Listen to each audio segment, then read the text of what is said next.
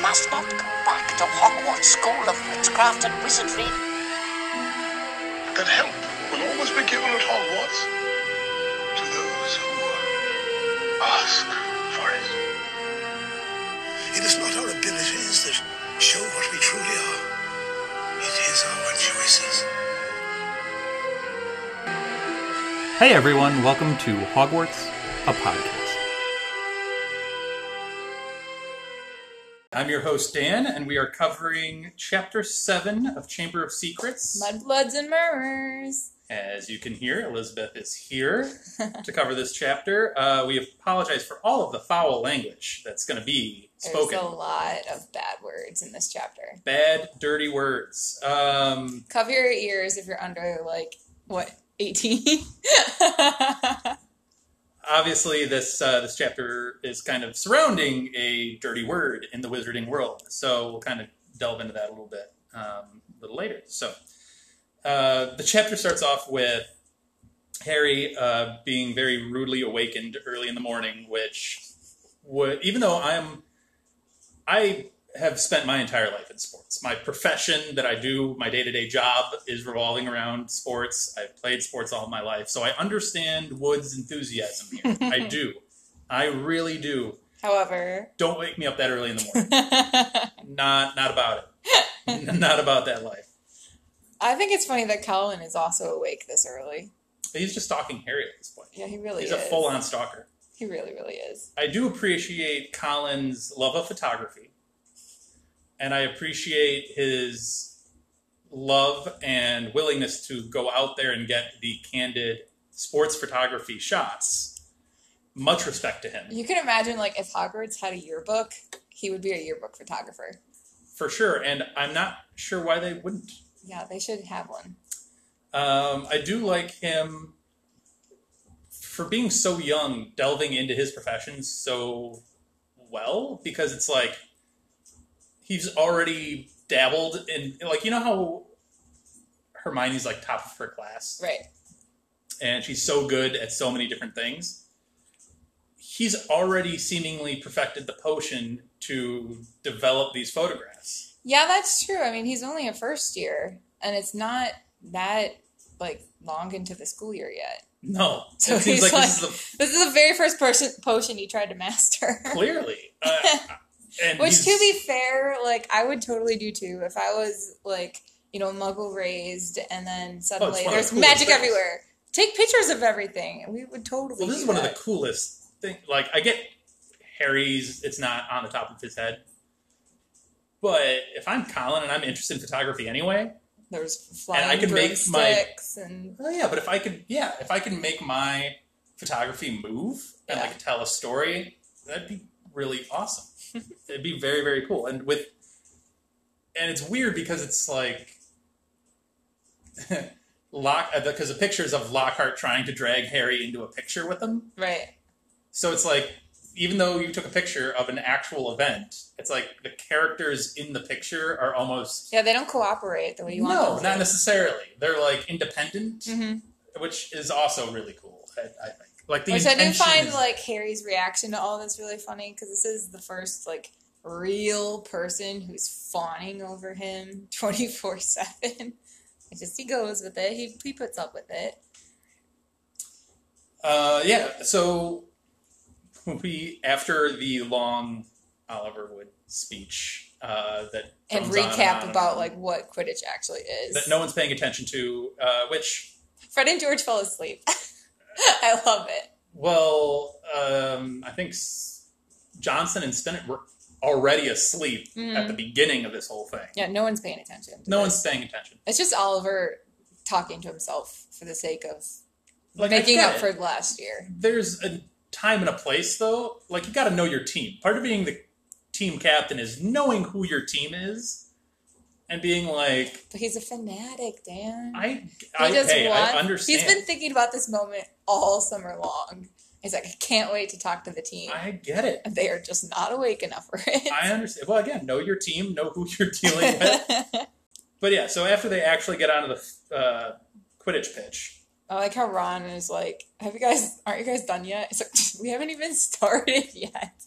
They're But they just always already bring, eating they like breakfast. brought food from the Great Hall out for themselves, not obviously for the team. Yeah, to watch the show. Which is another, again, Wood, you gotta up your game and have like a little breakfast or something for the team like, ready to go. Come on now. Sports nutrition is important too, Mr. Wood. But anyway, they get out there, and then not too long into their practice, I think just after the warm-ups, because they were just racing around getting like warmed up. Waking up more than warming up. The Slytherin team comes out there, and we learn that they have a new Seeker. Yeah, Malfoy's on the team. Malfoy's on the team. Something he has dreamed about and been jealous of Harry about for over a year now. I believe it's all upperclassmen students on the Slytherin team, right? Yeah, they said he was the shortest. Very I very think tiny. Flint is like a 5th or 6th year. Something It like says that. something like They that. said he was like a troll, like in size. Yeah, just a bigger, thicker kid. But they were all larger except students. Which makes sense. But I just think it's like, okay, so they come onto the field and they're like, yeah, we get to use the Quidditch pitch. But it's like Oliver booked the field and Snape overrules him with that, which I don't understand. Because, I mean, like, you with having your job with the gym and stuff, right? Like, you have to book the gym in order to have your practices. Yeah. You couldn't just, like, come in and overrule somebody else's booking, could you? I wouldn't say it's overruled per se. I would say it's just literally permission to also practice. Because I think Flint says, like, right off the bat, it's like, there's plenty of room for both of us. Which is ridiculous. So They would have, like, a full-blown fight after I'm sure. that practice. But you think, now, practically speaking, like if we were in a main gymnasium, right, it's big enough for you can more people. put a curtain down. You can't put a curtain down on a Quidditch pitch. But there are two goalposts. There are two sides to the field. Right. Theoretically, you'd split it down to half, and each team gets a side. I'm sure if it were Gryffindor and Ravenclaw, or Gryffindor and Hufflepuff, whatever, I'm sure no one would care. Do you think there's only one set of balls to practice with? No, they probably have supplies. Okay. I think they have extra brooms and stuff like that, So I was too. going to say, they wouldn't be able to share it if they're practicing both at a time. I would imagine they'd have extra supplies.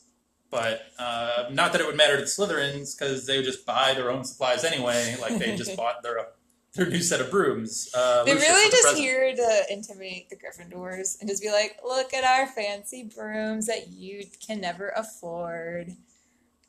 Yeah. Thank you, Lucius Malfoy. Shots fired at the clean sweeps. Here's my thing about brooms, and since we're on the topic. So, brooms. How do those upgrades work exactly? So, clean sweeps, the Nimbus 2000, and now the Nimbus 2001, right? What about them is improved? Because a broom design can only go so far. It's a broom, right? You can't make it more aerodynamic. It's a broom. I mean, I kind of think of it with, like, iPhones. How, like, each iPhone just is a little bit better and just a little tiny upgrade. Is just the magic get better? Maybe it's like they more finely shape the broom to be more aerodynamic, or like maybe it's more handcrafted as opposed to just like, I don't know, magically done. And or I could see that between like... every single twig of the broom comes from a very specific like... Sure. And I'll take that between like the Nimbus series and the clean sweeps. I'll buy you on that. Design could matter. Mm-hmm. Quality of the wood could matter, I suppose. It's more inherent magical properties. Whatever curveball you want to throw at Maybe it. like the amount of spells put on it to protect it from things. Okay, so spells and magic has to be the inherent difference, right? I would assume so. So are the wizards at the Nimbus company better than the ones at Clean Sweep? They're like, we care more about Like- safety, like- or is the clean sweep still just like knock you off? We've talked about lesser known wizarding professions before, like wizarding lawyers and stuff like that. The broom designers. Wizard engineers. I mean, that are, like, working remember, on like, this. in the first year, they were talking about flying lessons, and Harry said how, it was either Harry or Ron, said the twins were always complaining about the school brooms, like, vibrating too much when they got too high, or, like, flying slightly left of where you want to go. Like, maybe it's like a shopping cart. You know how, like, you always get that one shopping cart with the bad wheel, or, like, the squeaky sound or something? So again, Maybe it deteriorates after a certain amount of time. I could see that. I could see the magic The spell weakening goes on off, it over yeah. time. I could see that. So I don't know. It's just a thought that occurred to me. Is like they're all hyping You want a these- quality broom. Well, no, it's like they're all hyping these Nimbus 2001s, and they're like, oh, they outstriped the Nimbus 2000s. I'm like, how? Why? What's the actual, like, reasoning behind that? I don't know. Because they make a big deal out of it. And I'm just thinking, like, you can only make a broom so many different I wonder ways. if there's like the same way you can go get an oil change in your car and stuff. Like, could you go get an upgrade on your old broom and tinker with it? I would. I'm sure you can, and I would respond to that. Like redo the spell, make it stronger or something. I'd respond to that with a spoiler. So I'm gonna not say that. We'll but, save it. Yeah. Okay. Anyway, They invade the field. they invade the field. Long story short, there's a kerfuffle. I'll say kerfuffle. That's one way to put it. Yeah.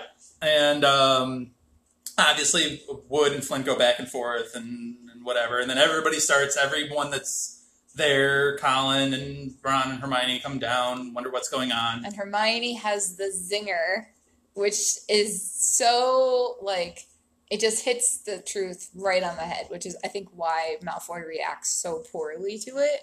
She says, at least no one on the Gryffindor team had to buy their way in. They got in on pure talent. And his response to that, Dan, what did he say? You filthy little mudblood. Oh, that was the M word. Yep, he used the M word. There's a lot there. I love Hermione's sharpness with it. Yeah, she knows it's something. She just doesn't know what. Yeah. It's just the tone of how he says it and the way everyone else reacts. I mean, that is very clear. It goes from a kerfuffle to a full-blown fight at this point. Yeah. And amongst the fight, Ron, with his broken wand from the Whomping Willow, decides that it's a great idea to try to curse Malfoy, and it goes horribly wrong in what is probably one of the more disgusting curses I can possibly think of. Which I want to talk about this curse a little bit more, okay? Like the logic of it. So we know there's the slugs coming out of his mouth. He's literally vomiting up these creatures. But where do they come from? Like, are they in his stomach and just crawling their way up?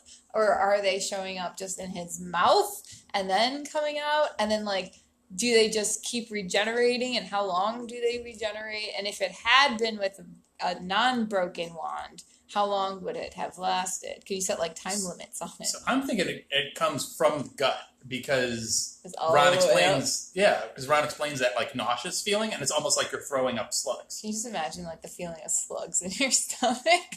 That's the nauseousness that he feels. That's that queasy Just them, feeling. like, crawling around in there. Oh, God. So I think they appear there, but my question is, this seems awfully effective in debilitating a person. Yeah. Let's go back to the M word for a second, though. Yeah. The whole mudblood thing, right? Yeah, When so they end up going to Hagrid's hut to figure out the slug thing, because they figure if anyone's going to know how to deal with this, it's Hagrid, which is a good and he's closest, too. Yes, he's also out on the grounds. Which we had to hide from Lockhart, which is hilarious. Lockhart's just trying to sell Hagrid some of his books, and he's amazed that he doesn't have them already. Well, / give him the knowledge that he already has. Well, he has to teach. He taught Sprout how to deal with a Whomping Willow. Now he has to teach Hagrid how to deal with a magical creature. So a Kelpie, by the way, is technically a water demon, and it shapeshifts. But it most commonly takes the form of a horse, is what I'm reading here, which is interesting to find at the bottom as well. But you have to hate that one coworker who knows how to do everyone else's job.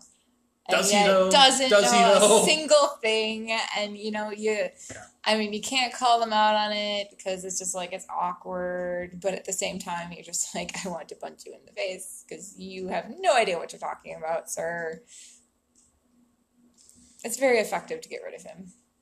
So they eventually make it past Lockhart into Hagrid's hut, and Hagrid inquires as to why slugs are pouring out of Ron, and Which is a valid question.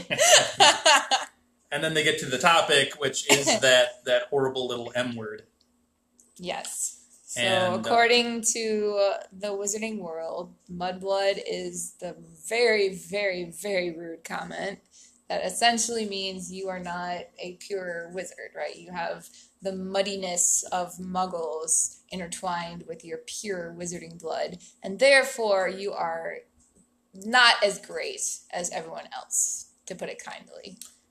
Yeah, it's an interesting word because I feel like those that use it as a very pointed slur that is intending to put down that individual, whereas some others almost take it as a badge of pride. Yeah. You know what I'm saying? Yeah, like I am a mudblood and... Yeah, so Ron ends up going it. into this long monologue almost that's broken up only by vomiting slugs. Yes. Squelchily dropping them into the pan or the bucket. I imagine the squelches come from the slugs. They're just like, Oh, yeah. Oh, well, I don't know about that. But anyway, yeah, so he goes on to this long explanation of what the word is, why they're saying that, and then he goes into the wizard genealogy of, like, if we hadn't started marrying muggles, we'd all have died out. Right. Like, it makes zero sense. So Right. they're like, yes, we're mudbloods. That's the only way we can really go about this. Because if you're pure blood, it's like, where are you going? There's only so many left now. right, you'd have to start intermarrying. I don't know, when you read this, you're supposed to think of other racial slurs that are used in the real world. And when I read this, okay, like I definitely did think a little bit about my own students because I teach in a very rural, very, very rural district, which is predominantly white. And the area does have racism in it. There are definitely kids who use the N-word. Most know not to use it in class and in school, and they recognize, like, oh, this is not a good word, and I will get frowned upon by society if I use it. But then there are the other ones who are just flat out, white supremacist kind of mentality. And I was thinking about it a bit as I was reading this, and it's like a lot of those kids, they live in a bubble where they have never really had to be met with someone who doesn't who very strongly feels the feelings of like using the N-word and stuff. And it's not until they go out into the real world and they get like met with people who push back and show like, this is not okay to use this word, that then they start to change their behavior. And a lot of times their behavior is, based on what they learn from their parents and stuff. And Malfoy is definitely that. He has learned the word mudblood from his father.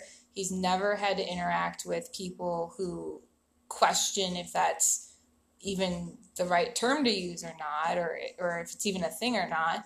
And being at school with that mentality, like the first conflict of what he's been taught his entire life is Hermione. She is the strongest in the class. She's the smartest in the class. And according to what he's been raised with, she shouldn't be. She should be like way lower than him. So when she flat out calls him out with this of it's not your talent that got you on the team, it's your money. Like he obviously takes great offense to that. And it's the recognition of maybe it's not... maybe it isn't my talent. Maybe it is just the money. And maybe everything that I have been raised with is a lie. But that's too much for me to be conflicted with right now or confronted with. So I'm just going to throw out the meanest insult I possibly know, which is calling her mudblood. So I do like your point of environment tells you a lot about where that character is coming from. You said you work in a very small, rural community. Yes. I work in... The exact opposite. I work in an urban center where there's diversity and a lot of mix of cultures. Yeah, we don't have that at my school, so, fortunately. But that doesn't mean that I don't hear slurs. I don't hear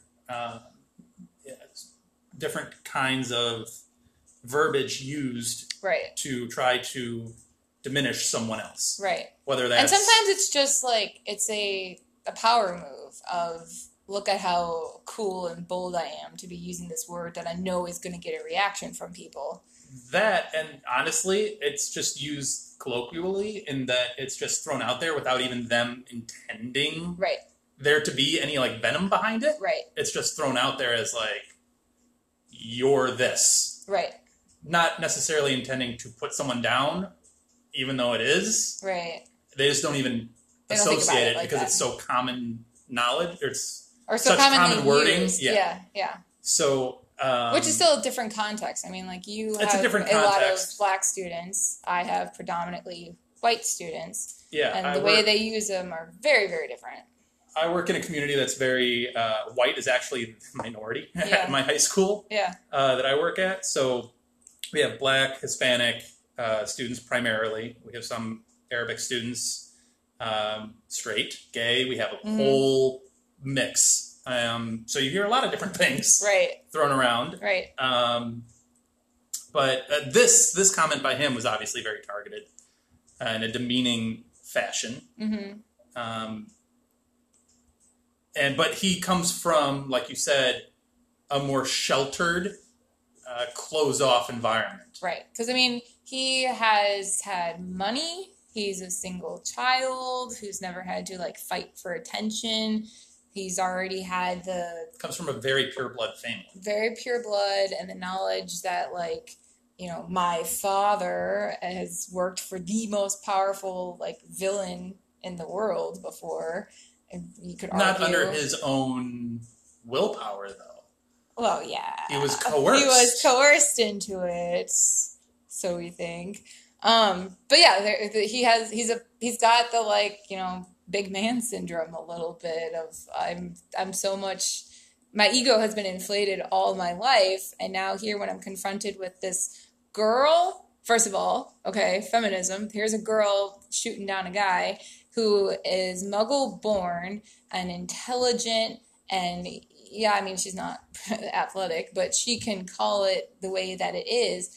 I mean, that is probably the most sharp comment Hermione could have made, and that's why he confronted it back with the worst thing he could think of calling her a mudblood. We're running a little long on the non-spoiler section, but I would have to I have to say this, given the conversation that we're on. J.K. Rowling herself has Right. been at the front of a lot of blowback because Big of some of her Twitter controversy. statements Yeah. about the trans community and the LGBTQ community. Right. We have not addressed it specifically as a podcast, at least on these recordings. We made a tweet for the last time J.K. said something about... It makes you cringe every time. It does. It kind of hurts your soul as a Potter fan just because Harry Potter's supposed to be about love and acceptance and accepting those that are different or Right. not the majority. Right. So it's a little weird to see those comments coming from the creator of some of this. Right. I mean, that's the lesson that we're getting from this. Of even if you're different, you're loved. And her tweets kind of are alienating people. Not kind of, they are. Like, and we'll probably address those as a group. I'd like to get all four of us to kind of, me, you, Molly, and Anna, at least together to discuss kind of it. have a bigger conversation about that. Mm-hmm. So we'll kind of table it for right now, but So obviously we as a podcast do not support any of those comments. We made love by everybody, you J.K. Rowling. guys. So, yeah, Should we leave the rest for the spoilers? I think so. I think we should end it there and head to the spoilers. All right. So, all right, we'll be right back. Amazing! This is just like magic! All right, so we are back from break after that intense conversation that we had in the non-spoilers. If you have thoughts on those, just let us know on our Twitter at HogwartsPod. Obviously, it's a touchy subject, so please be kind in those comments to us and to everyone. So, but yeah, we'll kick things off with a little less serious topic. You wanted to talk about some detentions. Yeah, they got detentions for obviously destroying the Whomping Willow and arriving to school late, not on the train. And both of them think they have the worst end of the deal. We have Harry having to answer fan mail with Lockhart, which, to be fair, does sound awful because he talks the entire time and just like about himself. And it's just like listening to Lockhart fawn over himself for 4 hours. It's not fun. And then, of course, Ron has to go clean trophies using Muggle magic, which he never, ever, ever does. So, of course, he thinks he has the worst end of the job. And, Ron had a slug attack again over Tom Riddle's special award for services to the school, which the fact that the slug attack happens hours later does make me wonder, why so late? Why is there still that lasting slug attack hours later? They were little slugs. Huh? I guess little slugs, yeah. Maybe they're just growing in his stomach. But Tom Riddle's special award, this is a huge Easter egg here. So, there's that, and it's everything they're about to deal with, that they just don't know it yet. No, yeah, it's definitely, it's not really foreshadowing, because they don't even say it's Riddle's special service. No, it's just an Easter egg for us to, when we reread it, to be like, oh yeah, look, there it is. So I think that's funny. Yeah, so, you never answered the question yourself. What? Which one's the worst one? Detention. You can't pose it out there, throw it out there, and then not answer it yourself. I think I'd have a harder time dealing with Lockhart, because if he's just talking and talking and talking, it's hard to tune him out. Whereas Filch is also going to be talking, but he's just going to be making comments that are like, I could hang you from the ceiling with my chains that are well oiled, and you'll never try to do bad things again, or whatever. And I don't know, it's at least you're moving around and you're looking at the trophies and whatever. I agree. I think Lockhart would be the worst one for me, because it's 4 hours of doing the same thing over and over and while over listening and over. to him talk about himself over and over. Which also, from teacher perspective, this is a Saturday detention for 4 hours, and it goes until midnight. That's as much of a detention for the teachers as they are for the students. Well, for Lockhart, it's answering fan mail. So for him, it's fun. But It's are they getting paid for this? This is overtime work, you guys. You're there anyway? I don't know. I would rather be asleep or watching a movie or something, not dealing with a kid. Though, I don't know. Also, a little tiny question, which is just because it's me. So, if they have a curfew, right? They're supposed to be in bed at a certain time, not wandering the castle. So, if detention goes until midnight, they get out of detention. Technically, they're out of bounds. Yeah, I think you're supposed to at least get a pass from the professor. Probably. Of hey, he was with me in detention for this. I could just imagine, not that Filch is going to write you a pass. No, I could just imagine them going back up to the common room and Snape seeing them and be like, detention, you're out of bounds. That's not fair. Yeah, I assume you're supposed to get the pass from the teacher that you're with, but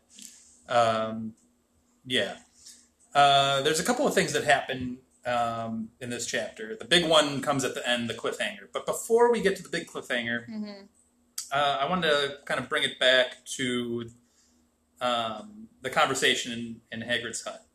And not the deep, intense part of it, but you'll appreciate this. This is going to be a book versus movie thing. Ooh, okay. So, in the book that we just read, Ron is the one that goes on this long monologue of what the word is, what it means, why it's bad, and the historical context of it. Right. He's the one that spills out all this information, which is essentially what he does throughout the book so far. He gives a lot of magical background to both Harry and Hermione, who are relatively clueless on either. Yeah, because they've never experienced it. Right. It's all a first for them. Right. So, but in the movie, in that scene in Hagrid's hut, Hermione is the one that's like, oh, it's a really bad word and whatever. And she gives the context to it. Yes. Thoughts. Well, yeah. Now here's my thought on it. Because this is what I was thinking. I was like, oh, Ron's giving this whole background. And in the movie, it's Hermione. And we've already had conversations about how they've treated Ron in the movies. And how they've done his character pretty bad. Yeah. Here's my thought. This is going to be something that, Anna disagrees with you on, isn't it? It may be. I don't know. She disagrees with me on almost everything. So we'll see. But that's not true. We do agree on some things, believe it or not. But anyway, my thought is some executive, somewhere. I don't know if it was Heyman or the director or whoever. Mm-hmm. Some person made this call. I can't fathom it was J.K. Mm-hmm. I want to say it was an executive somewhere at Warner Brothers or a producer on the movie. Liked Emma Watson, the actress or the person, Right. better than Rupert Grint. And they wanted to give her the lines, not Rupert. I could see that. And I think it's purely a business marketing. Let's put Emma Watson front and center. Let's put Rupert Grint a little bit to the side. Give her the lines. She's whatever. If she was more polished of an actress at that time, she memorized her lines better at the time. Yeah, because they're Whatever. they're children actors, so maybe. Whatever that case may be, but it just hit me as like, I bet you, without any actual inside knowledge to how Warner Brothers worked on that movie, I want to bet you it's an Emma Watson over Rupert. And it's one of those tiny things that just drive me nuts about the movie. Because it's like, why? What? Why? Just, yes, that, but the logic of it. How would Hermione have ever stumbled upon this word? She reads a lot. Yeah, but like... She can come across the word and the meaning in like History of Magic or something. It's why not... would it be in the History of It's not Magic? Huh? Why would it be in the History of Magic? Purebloods and the genealogies of wizards. Including like the slur for them to learn about? I'm sure you can find it somewhere.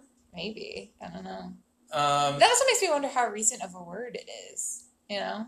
I think that's where you're seeing this. It's not a huge stretch to give Hermione some of these lines, like from a storytelling standpoint. Well, from the movie standpoint, it's she reacts more upset because she understands what the word means and trying to explain to Harry, this is what I was just called and it's wrong. It's like an embarrassing type of thing to have to admit. And I get the uproar about it because you're now having a true Muggle-born telling a half-blood about a pure-blood insult. Right. It's like, wait, what? Wait, what? But I think it's But that's more why. powerful coming from Ron because he's also pureblood and he recognizes that not all purebloods think like that. That's why. And it's not like... That's why. It's not a thing. They talk about Neville not being able to put his cauldron up right. Sure, like, no, I think that's why. I think Emma Watson was able to deliver that better. Probably. And that's why they gave her the line. Quite honestly. Probably. It's something as stupid and as simple as that. Yeah. And then Emma More Watson reasons becomes... why it drives me nuts, so. I get it. But but it was just a thought I had with Ron, kind of explaining all of this. Again, it's more the book Ron is not as dumb or as aloof as the movies make him. Right. But this is kind of why, I guess. At least that's my assumption. Justice for Ron. Anyway, so there's kind of a big cliffhanger at the end of this. Very big cliffhanger. Harry hears the voice that says, come to me, let me rip you, let me tear you, let me kill you.